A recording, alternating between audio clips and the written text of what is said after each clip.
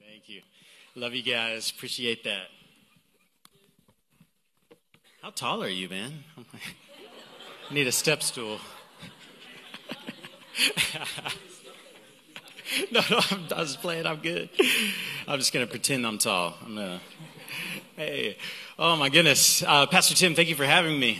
And it's a pleasure to be with your people. I've been excited to get to meet you guys. I've got two core values that I live my life by. One is if I can't laugh, I'm not going. And so we can expect to have a good time this morning. And two, if we're not changing the world, then I'm not playing. And so the reason that I'm here today is I think we're going to laugh and have a good time. And two, I think I'm getting the opportunity to speak to a whole room full of world changers. And so, man, it's going to be a good day today. So let's see where to start here. We are on the Around the World in 40 Days tour. In the summer, I began to see an image of a hot air balloon when I was just chatting with the Lord, and it was really familiar to me, and I couldn't place it for a few days or a couple of weeks, and then I remembered, that was, speaking of children's books, it was on the cover of a book I had when I was a kid, The Around the World in 40 Days by Jules Verne. And I was like, well, Lord, in 80 days. And I was like, Lord, am I supposed to do like an around the world tour? And I was like, man, I definitely don't have an 80-day window. I could maybe do it in 40 days. That seems crazy. And so then I asked Dano, and he was like, oh, yeah, you should totally do it. I was like, okay.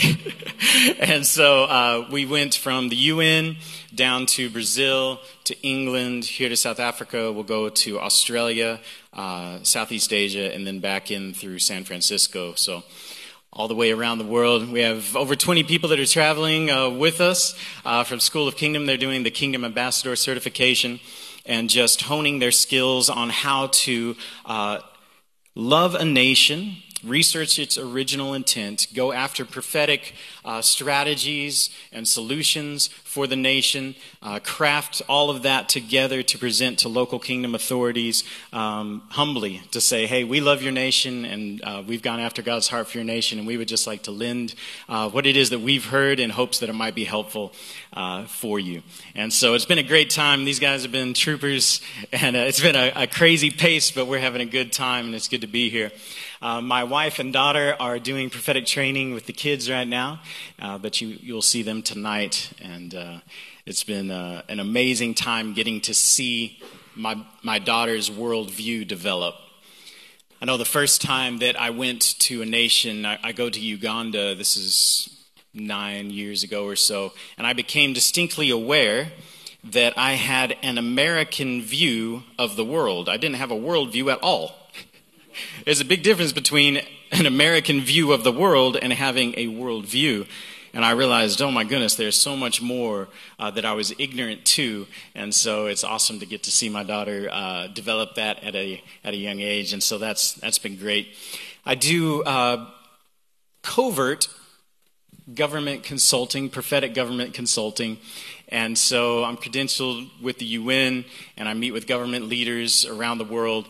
And when they bring the issues of the nation, what they don't know is all I'm doing is taking the issue and saying, Holy Spirit, what's the solution? Because I don't know. And then the thing that I've developed is the ability to hear the word of wisdom, the apprehension of a supernatural strategy that can take what is and transform it into what should be, and then verbally engineer it using covert language, pulling the Christianese out, right? And presenting it in the style of the individual that's in front of me. We call it the strategies of heaven delivered in the styles of the kings for the sake of the people.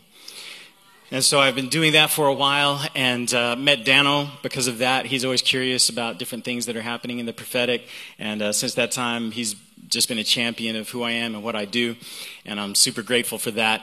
And to be honest with you, the government consulting thing and meeting with presidents and heads of state is as surprising to me as it is to you guys. So, because prior to that, I was in the music scene. I was a rapper back in the day in the Christian rap circuit. And I usually don't bring that up, but Angus told me I already outed you, man. So they're expecting a little something, so let's get that out of the way. I'm going to dust it off. Are you ready? Everybody's looking for 16 bars of fanatical phrases, factual, dataful lines ripped from radical pages. Practical said I was gone, hacked and waxed like a diesel, but a backjacked and strapped. No more gradual tactical moves, bro. You won't know though what hit you. My ninja lines, they bend your mind like a neurovirus bit you. Got you jerking, jiggy working overtime, or rhymes for certain, falling short to leave you hurting. Someone called to close the curtain. Let me spit a line from the divine mind that resides inside of mine. Primed to shine ahead of my timeline. I'm like a fine wine. I'm better with age. I call it vineyard grind. Did I rob that from Tech 9? Did I go straight for E40? Nah, I spit fine lines that are mine alone, and those alone, homie. See, my heart makes the beat, but my father makes me flow. I'm living life by my design when I light it up and let it go. So grab your paper, grab your pen. Raff those 16 bars again. I could have spit a mean 15. Left the scene right then with a clean-cut win.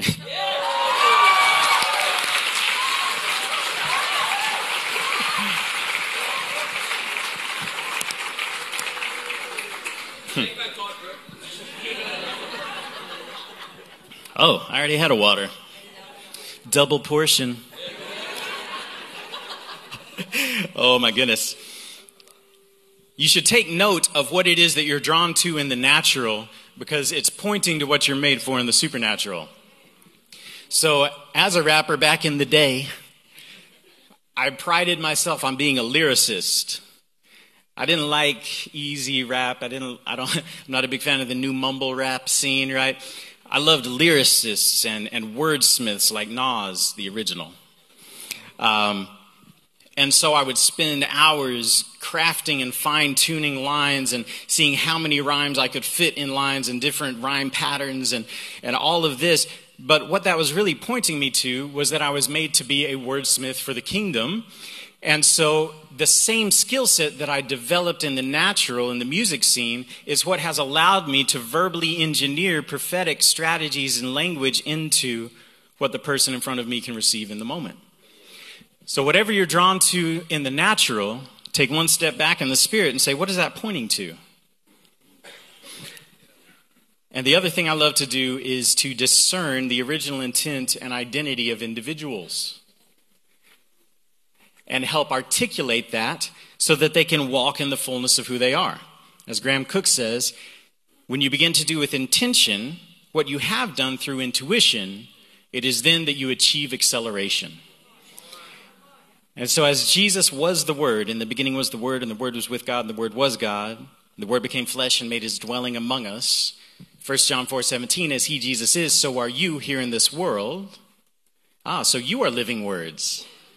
So when I work prophetically with an individual or prophetically with a nation, it's all wordsmithery.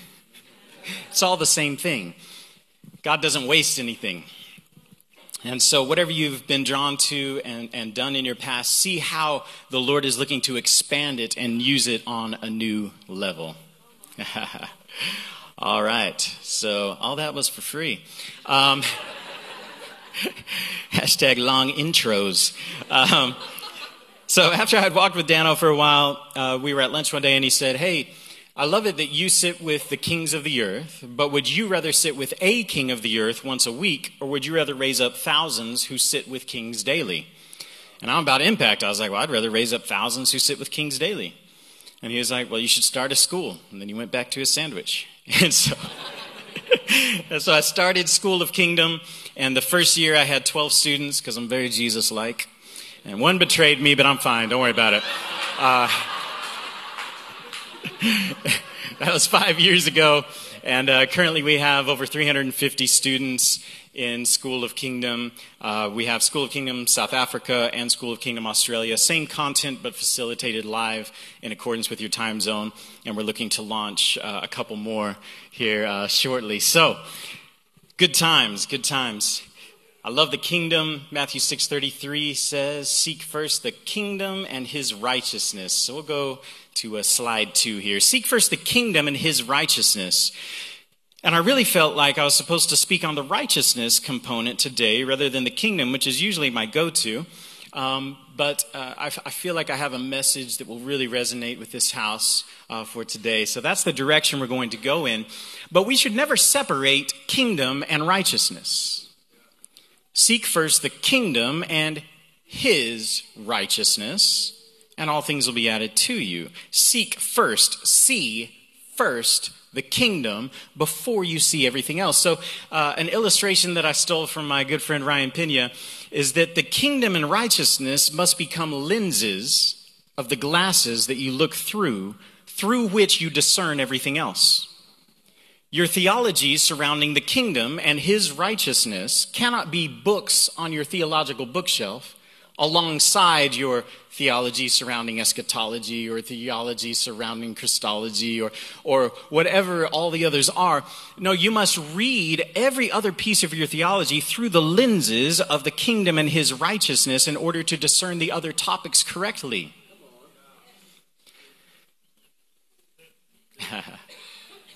So, note that it says his righteousness. Seek first the kingdom and his righteousness. You see, I cut the revelation of the kingdom, but because I didn't have the revelation of righteousness, the enemy would constantly disqualify me from participating in the kingdom. Because I didn't understand that I was qualified because of his righteousness, not because of my own. So I was trying to be righteous rather than realizing that I was already, past tense, made righteous. That's why Jesus didn't say, seek first the kingdom and being righteous. Whew, that exhausted me just saying that right there. We sing that song about how holy God is. Sometimes we can have a perception of holiness like God is holy because he doesn't sin. But that would be a very shallow interpretation. God is holy, and a better definition would be incapable of acting outside of his true nature. God is holy because he is incapable of acting outside of his true nature. So religion will read you the verse, be holy because I am holy. And it sounds like a command of something I must do, but in actuality, it's just an invitation. Hey, be holy because I'm holy. I'm incapable of acting outside of or against in accordance with my nature. And how many of you know that you are all new creations? You have a new nature. You have the ability to just act in accordance with your nature. It's an invitation to access, to apprehend, and to implement that which you are. It's not talking about your behavior at all. It's actually talking and pointing to your identity. He, Jesus, who knew no sin, became sin so that you might become his righteousness, the righteousness of God, where in Christ Jesus. When you were born again, you were born into Christ. You are in Christ. Where do you become righteous? In Christ. Are you in Christ? Oh, then you have already become righteous. You just have to agree with God. But Dubb, I don't feel righteous. Doesn't matter. But Dubb, I'm not producing evidence of that righteousness. Well, that's only because you haven't agreed with what God said about you yet. You have to agree with him before you will align with him. You see, the kingdom is where you belong. His righteousness is why you belong. And you have become the righteousness of God. So some states of righteousness that we see, it begins with the man and the woman prior to the fall. They had right standing with God. Fallen humanity stood in opposition to God. Not face to face in opposition, as we might think. No, in the opposite direction of God. Man turned his face away from the Father. Father didn't turn his face away from man. How many of you ever heard the phrase, God is so holy he cannot look upon sin? Anybody ever hear that? Well, there's a couple of problems with that. One is that if you believe that God is so holy he cannot look upon sin, that actually denies the deity of Jesus. Because Jesus just walked around with sinners all day, every day. And I don't think it was like this. Secondarily, that would say that there is something that dictates God's actions. That would make sin more powerful than God, actually. If God could not do something due to something. But how many of you know God is way more powerful than sin? He actually thinks he took care of your sin problem already. And he invites you to agree with him.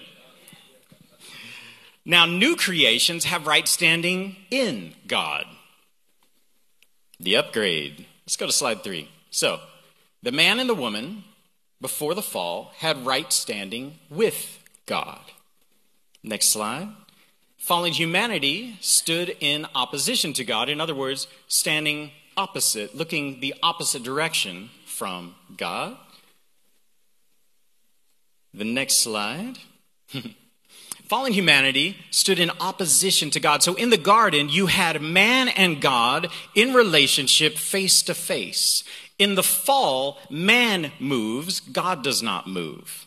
Man now stands in opposition to God, but God didn't change. Oh, next slide, sorry. There we go. So in the garden, they are in relationship face to face. Those are chairs, by the way. In the fall, Father didn't fall, man fell. Father didn't move, man moved. Father didn't turn his face away, man hid his face. Okay?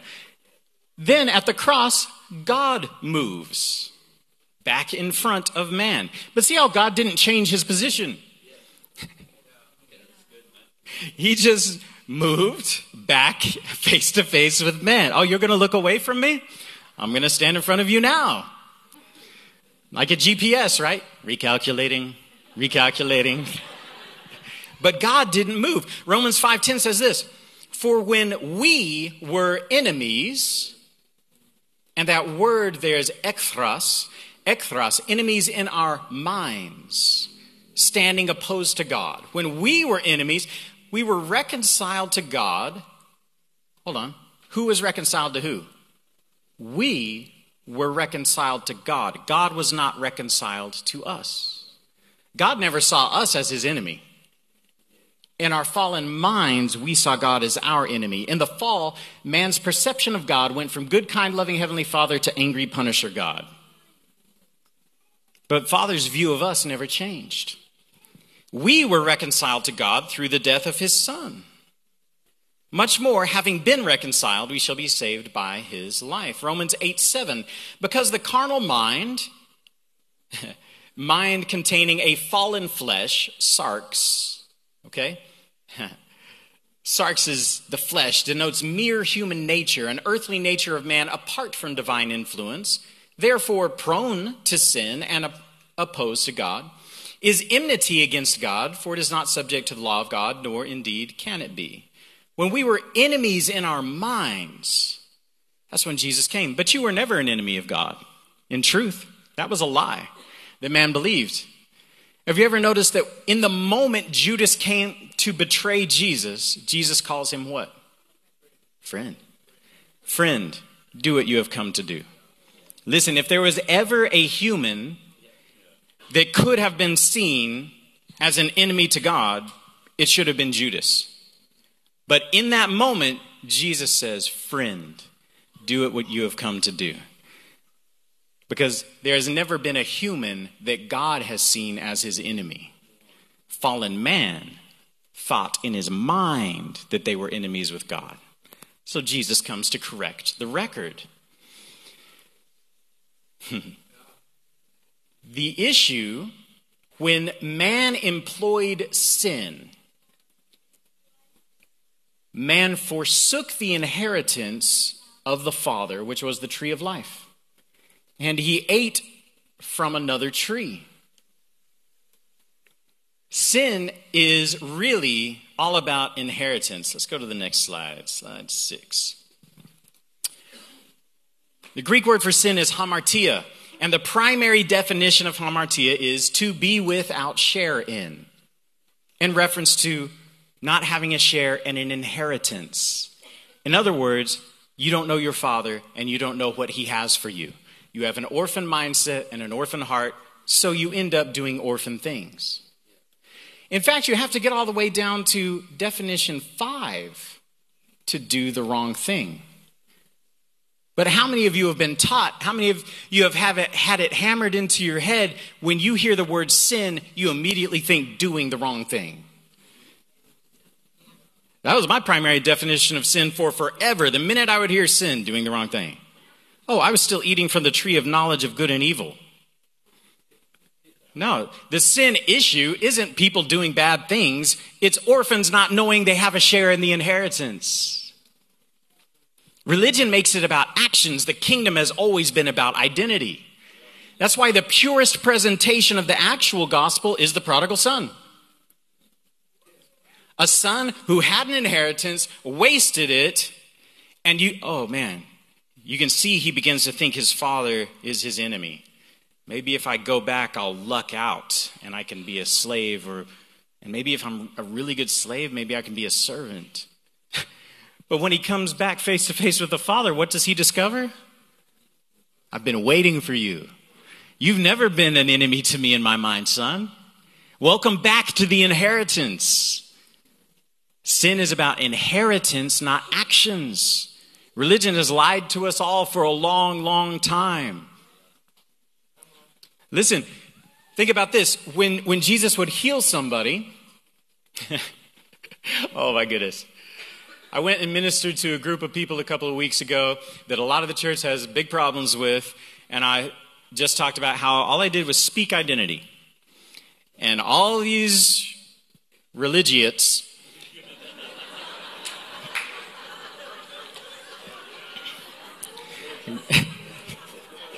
came on the thread to tell me, but after you told them about their identity, did you tell them to go and not do bad things anymore? And I'm like, you missed the whole point. Because, I used to read that and I would cringe a little bit because Jesus would heal somebody and then he would say, now go and sin no more. And deep down inside, I was like, that would be the worst thing to hear in that moment. Because the next time I screwed up, I would feel so much shame, guilt, and condemnation because I would have let down the one who just blessed me. Because I had the fifth definition of sin in my mind. That's not what he's saying. Sin, to be without share in, to not know you have an inheritance. He's saying, now that you have tasted of the inheritance, now go and never again know what it is like to not have a share in the goodness of God. He's addressing her mindset and saying, now go and never be without share in the inheritance. He's not telling her to not do bad things anymore. See, you should take a picture of that slide, and as you read the Bible, every time you see hamartia, sin, you should say, okay, which of these definitions? Now, sometimes, not very often, is it the fifth definition that it's talking about. The majority of the time, it's talking about not being with Sharon. Listen, he who had never done naughty things became doing a lot of naughty things on the cross so that you might stop doing naughty things. No. He who had never known what it was like to be without an inheritance gave up an inheritance upon the cross so that you could apprehend an inheritance. Changes everything. The gospel is about orphans coming home to apprehend their inheritance. It has nothing to do with actions. Orphan mindsets and orphan hearts do orphan stuff. But if you try to regulate the orphan actions and you never address the orphan heart and the orphan mindset, that's an exhausting game to play. So, just to clarify a little bit, I pulled this from another teaching, so it has a little more on here, but what was the original inheritance of man? If man had never fallen, how long would he have lived? Where? On the earth. So the inheritance of the original man and woman prior to the fall was unconditional love, eternal life, and dominion over the earth. Now, what part of that inheritance was lost in the fall? Not the unconditional love. Because God is holy, he is incapable of not loving his creation. That's a part of his nature. What man lost in the fall was eternal life and dominion over territory. So when Jesus comes as fully God and fully man, the inheritance he gives up on the cross is eternal life in the physical and his dominion over the earth. He exchanges that so that you might apprehend it. That was for free. Next slide. Fallen humanity stands in opposition to God. Jesus comes to restore the original intent and give it an upgrade. Slide 8. New creations do not have right standing with God. They have right standing in God. Seek first the kingdom and his righteousness. Jesus doesn't have right standing with the Father. Jesus has right standing in the Father. Because the Trinity is inseparably one. Three persons, one being, other-focused, self-giving love. He has given you his righteousness. You don't have right standing with God, and you don't need it, because you have right standing in God. And there's nothing you can do about it. You are in him, he is in you, you are inseparably one. End of story. Oh my goodness. I'll give you a little bit of scripture so you feel more comfortable. John 17, 20 through 26. This is so cool. John 17, 20 through 26. You know that all of the Bible was written for you. Hardly any of it was written to you. Heresy, heresy. All of the Bible was written for you. Hardly any of it was written to you. But this passage was written to you. John 17, 20 through 26. Jesus is praying, I pray not for these alone, but for all who will believe in me through their word, that they may be one as you, Father, are in me and I am in you. Where is Jesus? In the Father. Where's the Father? Oh, snap. That they all may be one, as you, Father, are in me and I am in you, that they also may be one in us, that the world may believe that you sent me, and the glory you gave me I have given to them, that they may be one as we are one, I in them and you in me, and that they may be made perfect in one, that the world may know that you have sent me and have loved them as you have loved me. Father, I desire that they also whom you gave me may be with me where I am. Where was Jesus? In the Father. That they may behold my glory that you have given me, for you loved me before the foundation of the world. O righteous Father, the world has not known you, but I have known you, and those who have known that you sent me, and I have declared to them your name and will declare it, that the love with which you loved me may be in them and I in them. Listen, religion will allow you to believe that Jesus has stepped into your heart, but doesn't want to talk about how you have stepped into his. You are in Jesus, you are in God, Father, Son, and Holy Spirit, and God is in you. You are a bilocational being. Your spirit man is fully seated in your physical body in this room, and your spirit man is fully seated in the physical body of Jesus within the Trinity. He is in you and you are in him, inseparably one. You are not God, but you are one with God. Oh my goodness. Slide 9, Matthew 6:33. Seek first the kingdom of God and his righteousness, and all these things will be added to you. John 17:25 through 26.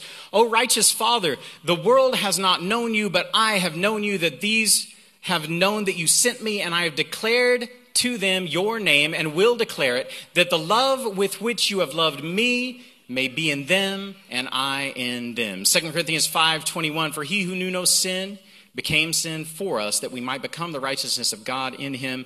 1 John 4:17, love has been perfected among us in this, that we may have boldness in the day of judgment, because as he is, so are we here in this world. Did you know you've already faced your judgment day? It is appointed to man to live once, to die, and then face the judgment. How many of you have been born again? Oh, so your old man died.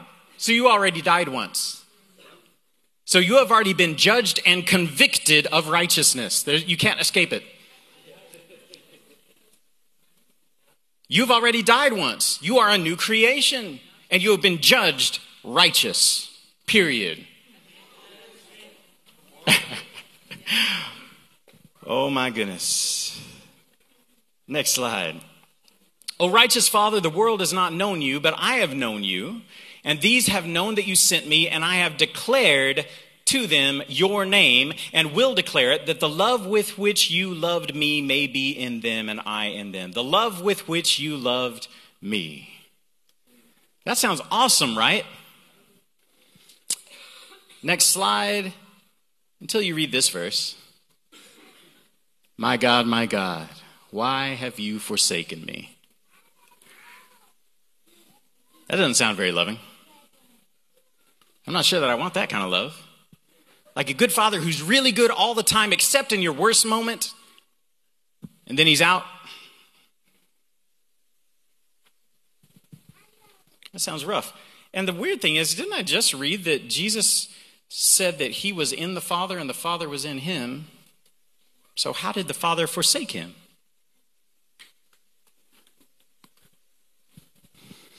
Matthew 27:45 through 46. From the 6th hour until the 9th hour, darkness came over the land. About the 9th hour, Jesus cried out in a loud voice, Eli, Eli, lema sabachthani, which means, my God, why have you forsaken me? Now, many of us have been taught that when we read this, that in that moment, Jesus became sin, and God had to turn his face away from Jesus because God is so holy, he cannot look upon sin. As if there's like levels of holiness, right? And so like, Father is super duper mega holy, and Jesus was like a little less holy just so he could stand us. I'm just saying. Remember, that theology denies the deity of Jesus, because Jesus came not like God, Jesus came as God. And he intentionally hung out with sinners all the time, because we all know sinners are more fun than religious people.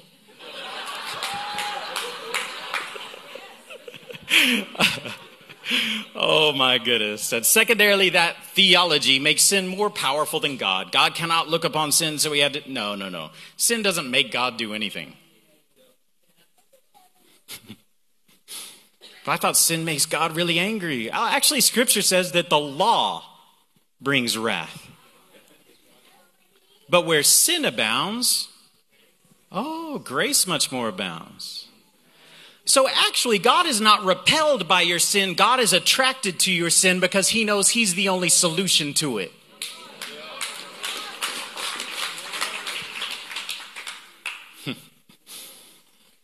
Oh my goodness.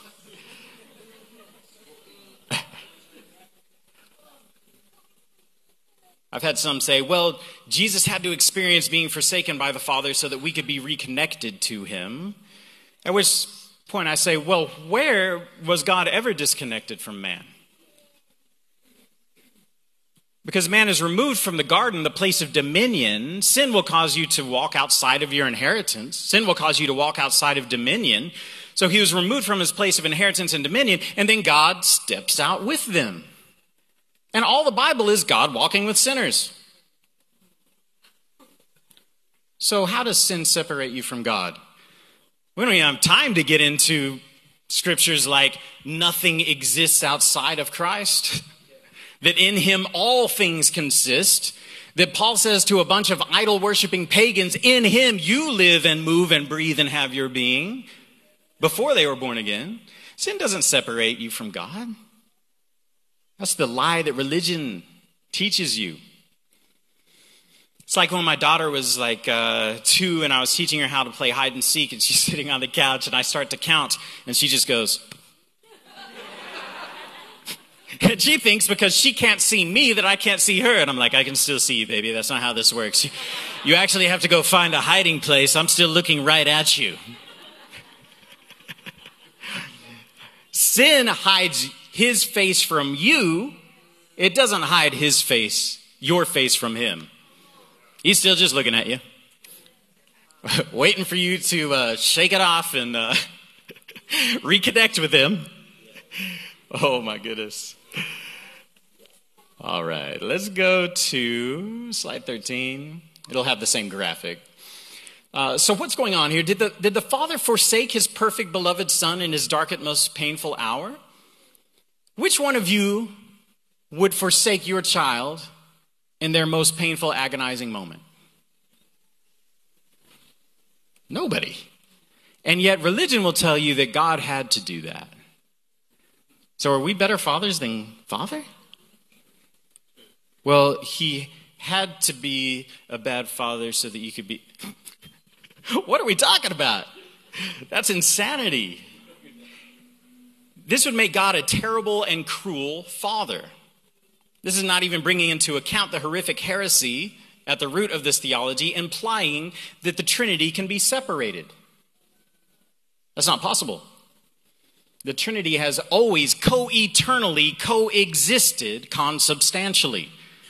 In other words, not one of them ever preceded the other, that you can never see one without the other two being fully present, whether you perceive them or not, and consubstantially that they are of the same exact nature. Jesus came to correct the record. If you've seen me, you've seen the Father. No man at any time has seen the Father, but if you've seen me, you've seen the Father. Jesus came to remind fallen man of what Father was actually like. He's never been an angry punisher God. I know that opens a bunch of questions, and we will not get to those today. Slide 14. So as I began to study this out, I found a cultural rabbinic phenomenon that changes everything. There are 4 levels of rabbinic interpretation in this specific line of study. There'd be the acronym PRDS, Paradise, the act of discovery and tilling. And the first would be when the rabbis would, in this specific sect, would read the scripture, they would start with the Peshat, which is the literal, that the text just says what it says. The second part would be Remez, which means to hint, and we'll get there in a moment.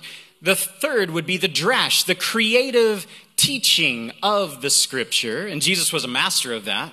That's why so many people followed him. He was so creative. Oh, look at the birds. Boom, heavy revy. Look at the flowers. Boom, heavy revy. Jesus' drash was on point. And then sod, which was when you would catch a revelation from a scripture that you could only have caught from divine influence, from Holy Spirit, or in God revealing a truth of a scripture to them. And this is what we see in Matthew 16:16 when Jesus says to Peter, "Who do you say that I am?" And Peter says, "You are the Christ, the Son of the living God." And Jesus is like, "Whoa." Jesus is like, "Whoa, Peter, surely God revealed that to you."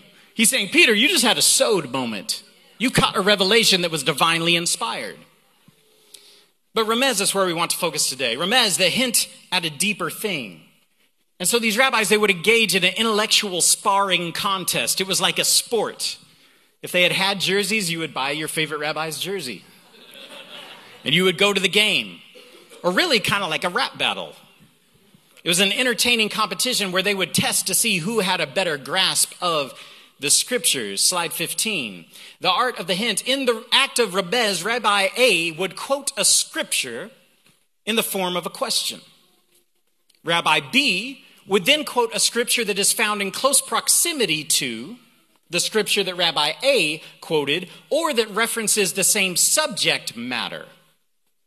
And as Rabbi B answered Rabbi A in that format, his verse also simultaneously served as a new question. Then Rabbi A would quote a scripture that was found in close proximity to or referenced the same subject matter that simultaneously served as a new question. And they would go back and forth. But when a rabbi tired of the game, or if he felt the answer that his opponent had given him was not worth even messing with, he would simply quote the first verse of the book that contained the last scripture that was used as a hint. As a way of saying the game's over. You're not on my level. I like to picture it as a rap battle, right? The crowd's oohing and awing, right? And then there's a drop the mic moment. So what might this look like? Let's say that Rabbi A, he would quote Numbers 17:8. Of course, they didn't have chapter and verse. That's for our sake. But he would say, "Now it came to pass on the next day that Moses went into the tabernacle of witnesses, and behold, the staff of Aaron of the house of Levi had sprouted and put forth buds, and had produced blossoms and yielded ripe almonds." And the whole crowd would look to Rabbi B to see what the response would be. Rabbi A has simply stated the first move in the game. Rabbi B might respond with 1 Kings 3:15. "Then Solomon awoke, and indeed it had been a dream. And he came to Jerusalem and stood before the ark of the covenant, offered up burnt offerings, offered peace offerings, and made a feast for all his servants." And the crowd would say, "Ah." Because the first rabbi quoted a scripture about a staff, and the second rabbi responded with a scripture about an ark. And there's a connection between the staff and the ark, because the ark became the final resting place for the staff. And that verse had said, when Solomon awoke. Oh, so from a place of rest, he references the final resting place of the staff, the first move in the mastermind game. The ark is the staff's final resting place, to which Rabbi A might respond with 1 Kings 3:5. At Gibeon, the Lord appeared to Solomon in a dream by night, and God said, ask, what shall I give you? And the crowd will, oh. Because Rabbi A referenced Solomon, same character, sleeping, but he's also referencing the dream through which Solomon gained the wisdom to build the temple, which became the final resting place of the ark, which was the final resting place of the staff.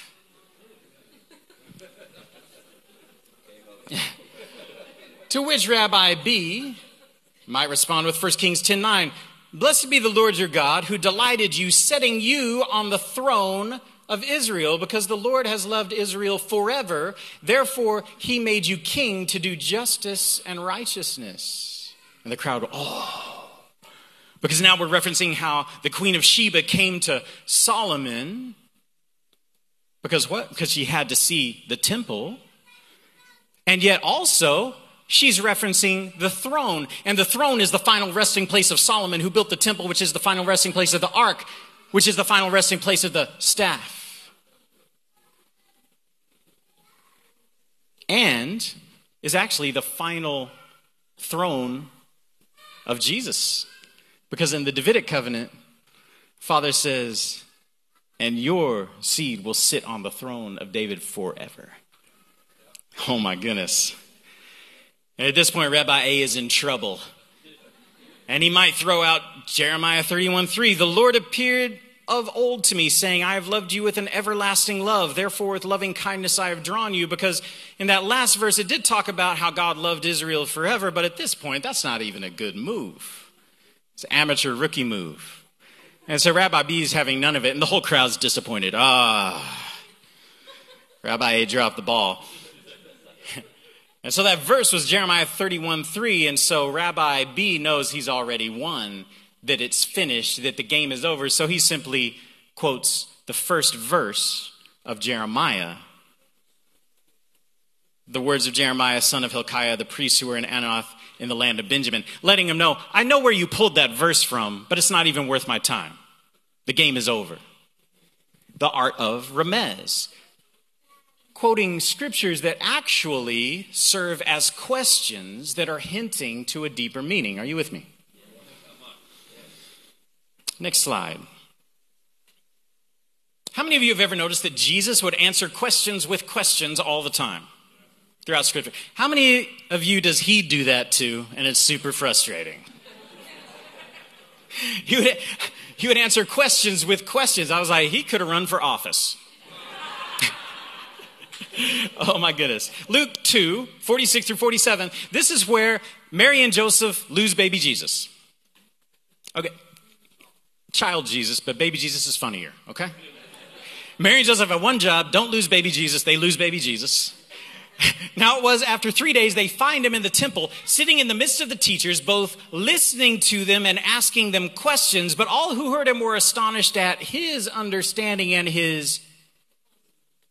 Oh, but I thought it just said he was asking them... because his questions were his answers. Because he was remezing them and schooling them. Oh my goodness. So at 12, Jesus is punking out all of the top rabbis because he's a master of remez. And they hate him for it. Slide 17. Matthew 27:43 through 45. Jesus is hanging on the cross. And who? The rabbis, the chief priests, the teachers of the law, they gather at the foot of the cross. And what do? But quote a scripture. He trusts in God. Let God rescue him now if he wants him, for he said, I am the Son of God. In the same way, the rebels who were crucified with him also heaped insults on him. From noon until 3 in the afternoon. Note that verse 45, you have rabbis, chief priests, teachers of the law, quoting a scripture to Jesus, and then the next spoken word, from noon until 3 in the afternoon, darkness came over the whole land. About 3 in the afternoon, Jesus cried out loud in a loud voice, Eli, Eli, lama sabachthani, which means, my God, why have you forsaken me? I'm going to give it a little more context. So I'm going to start in verse 38. 2 rebels were crucified with him, one on his right, one on his left. Those who passed by hurled insults at him, shaking their heads and saying, you who are going to destroy the temple and build it in 3 days, save yourself. Come down from the cross if you are the Son of God. In the same way, the chief priests, the teachers of the law, and the elders mocked him. He saved others, but he can't save himself. He's the King of Israel. Let him come down from the cross and we will believe in him. He trusts in God. Let God rescue him now if he wants him, for he said, I am the Son of God. In the same way, the rebels who were crucified with him also heaped insults with him. From noon until 3 in the afternoon, darkness came over the whole land. About 3 in the afternoon, Jesus cried in a loud voice, my God, why have you forsaken me? Slide 18. Psalm 22. Let's actually start with verse 8. He trusts in the Lord, they say. Let the Lord rescue him. Let him deliver him, since he delights in him. The last spoken words before Jesus speaks. Verse 1 from the same psalm. My God, why have you forsaken me? Watch this. My God, why have you forsaken me? Why are you so far from saving me, so far from my cries of anguish? My God, I cry out by day, but you do not answer, by night, and I find no rest. Yet you are enthroned as the Holy One. You are the one Israel praises. In you our ancestors put their trust. They trusted and you delivered them. To you they cried out and were saved. In you they trusted and were not put to shame. But I am a worm and not a man, scorned by everyone, despised by the people. All who see me mock me, hurling insults, shaking their heads. That got weird. He trusts in the Lord, they said. Let the Lord rescue him. Let him deliver him, since he delights in him. Next slide. Yet you brought me out of the womb. You made me trust in you, even at my mother's breast. From birth I was cast on you. From my mother's womb you have been my God. Do not be far from me, for trouble is near, and there is no one to help. Many bulls surround me. Strong bulls of Bashan encircle me. Roaring lions that tear their prey open their mouths wide against me. I am poured out like water, and all my bones are out of joint. All this occurs in crucifixion, right? My heart has turned to wax. It's melted within me. My mouth is dried up like a potsherd. Therefore Jesus said, I thirst. It sticks to the roof of my mouth. You lay me in the dust of death. Dogs surround me. A pack of villains encircle me. They pierce my hands and feet. All my bones are on display. People stare and gloat over me. They divide my clothes among them and cast lots for my garment. Next slide. But you, Lord, do not be far from me. You are my strength. Come quickly to help me. Deliver me from the sword, my precious life from the power of the dogs. Rescue me from the mouth of the lion. Save me from the horns of the wild oxen. I will declare your name to my people in the assembly. I will praise you. You who fear the Lord, praise him. All you descendants of Jacob, honor him, revere him. All you descendants of Israel, for he, the Father, has not despised or scorned the suffering of the afflicted one. He has not hidden his face from him, but has listened to his cry for help.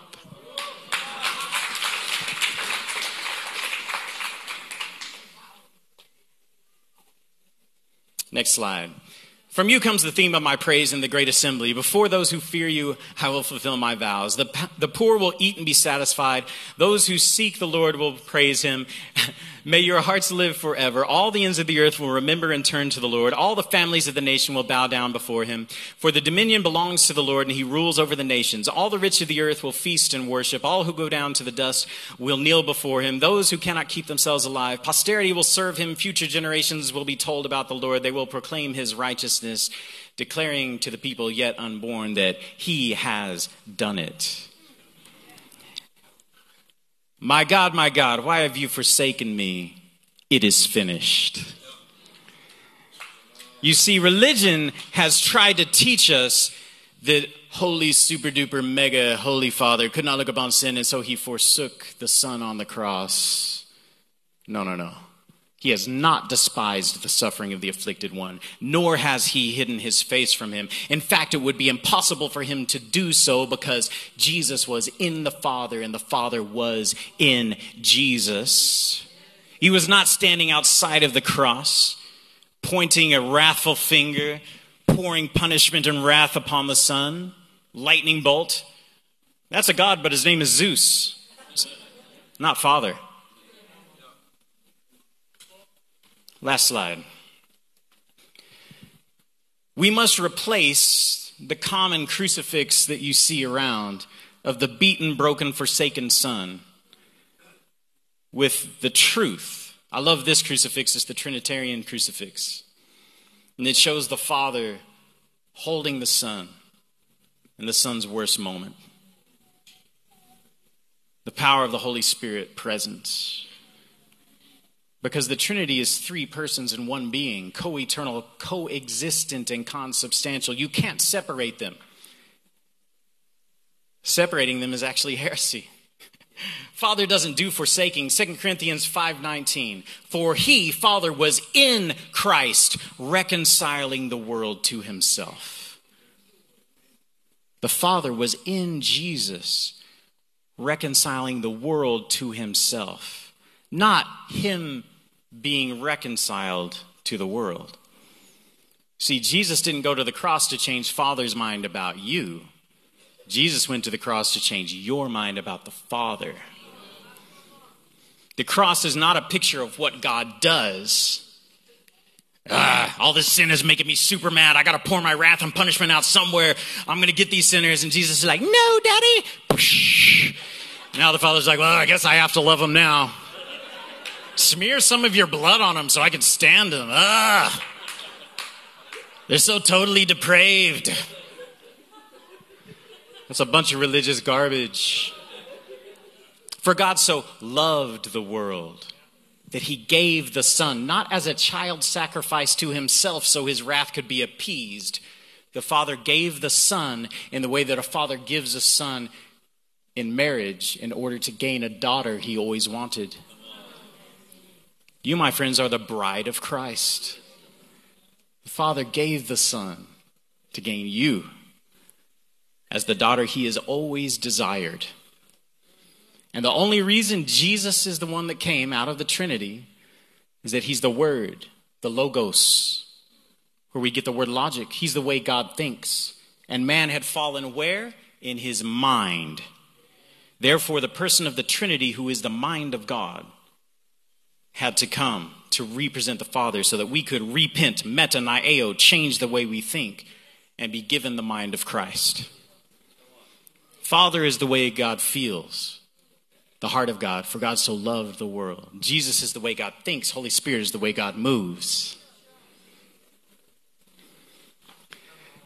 And you, my friends, have been ushered into an eternal living relationship with the Trinity. You are one with him. Why is it so important for us to catch this? Because the way I was introduced to God was through the bad news. Because Jesus said, go out into all the world and share the bad news as quickly as possible. So I'm an 11-year-old boy. An 11-year-old friend comes up to me and begins the conversation, bless his heart, the way he was trained. Have you ever heard about hell? I was like, no. What's that? He tells me about hell. I'm like, oh, crap. I didn't know any of this was going on. And this sounds terrible. And he's like, but if you ask Jesus to be your Savior, then you go to heaven. I was like, well, what's heaven? And he pointed up in the sky and he said, well, it's up there. And you sit on a cloud and sing to God all day. I was like, all day? He said, all day. I said, for how long? He said, forever. I said, forever? I was like, that doesn't sound much better in hell, but I guess it's a little better in hell. I guess I choose heaven. But see, that model of evangelism, if you want to call it that, introduces you to an angry God who's mad about your sin, who murdered his son so he could stand you. And that's not the gospel.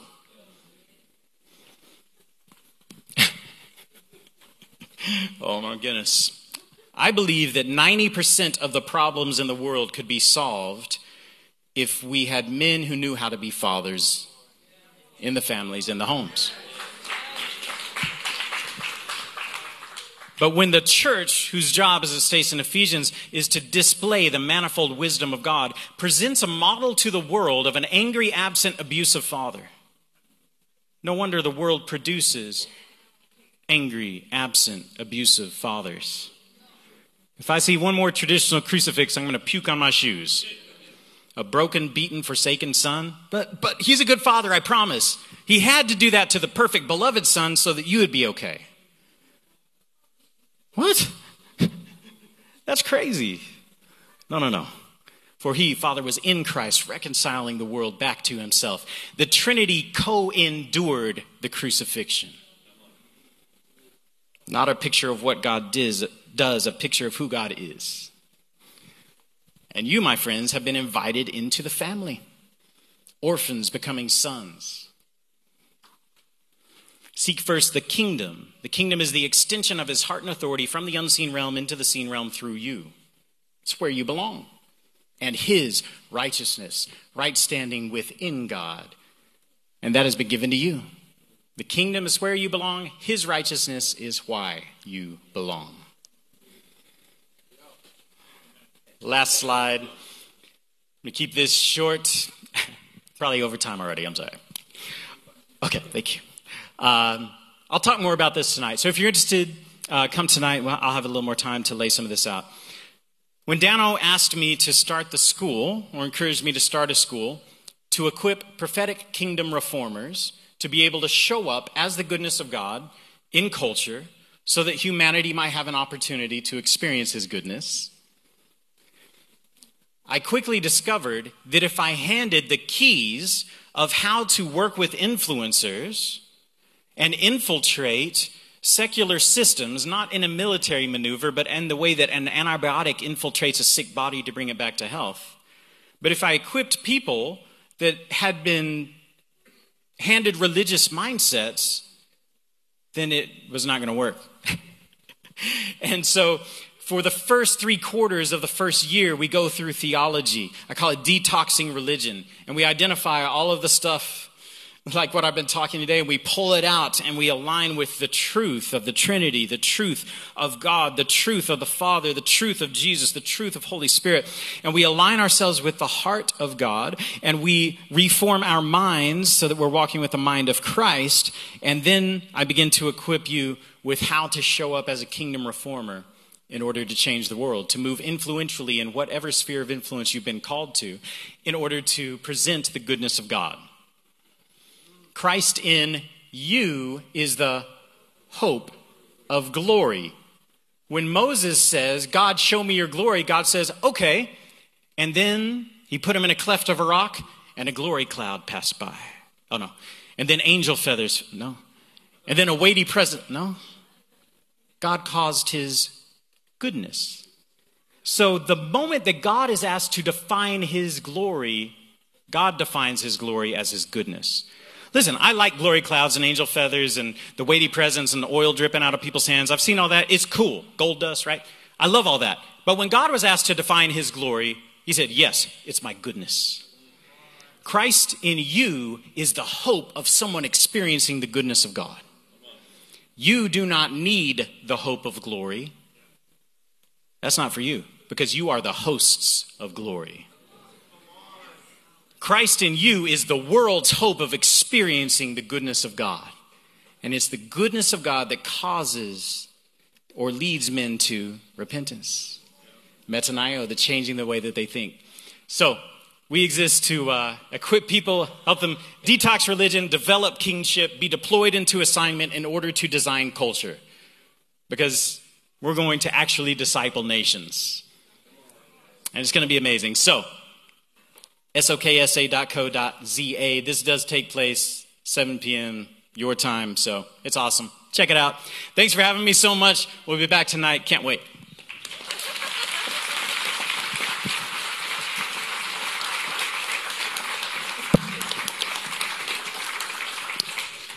I'm not supposed to close the service. You're supposed to do it.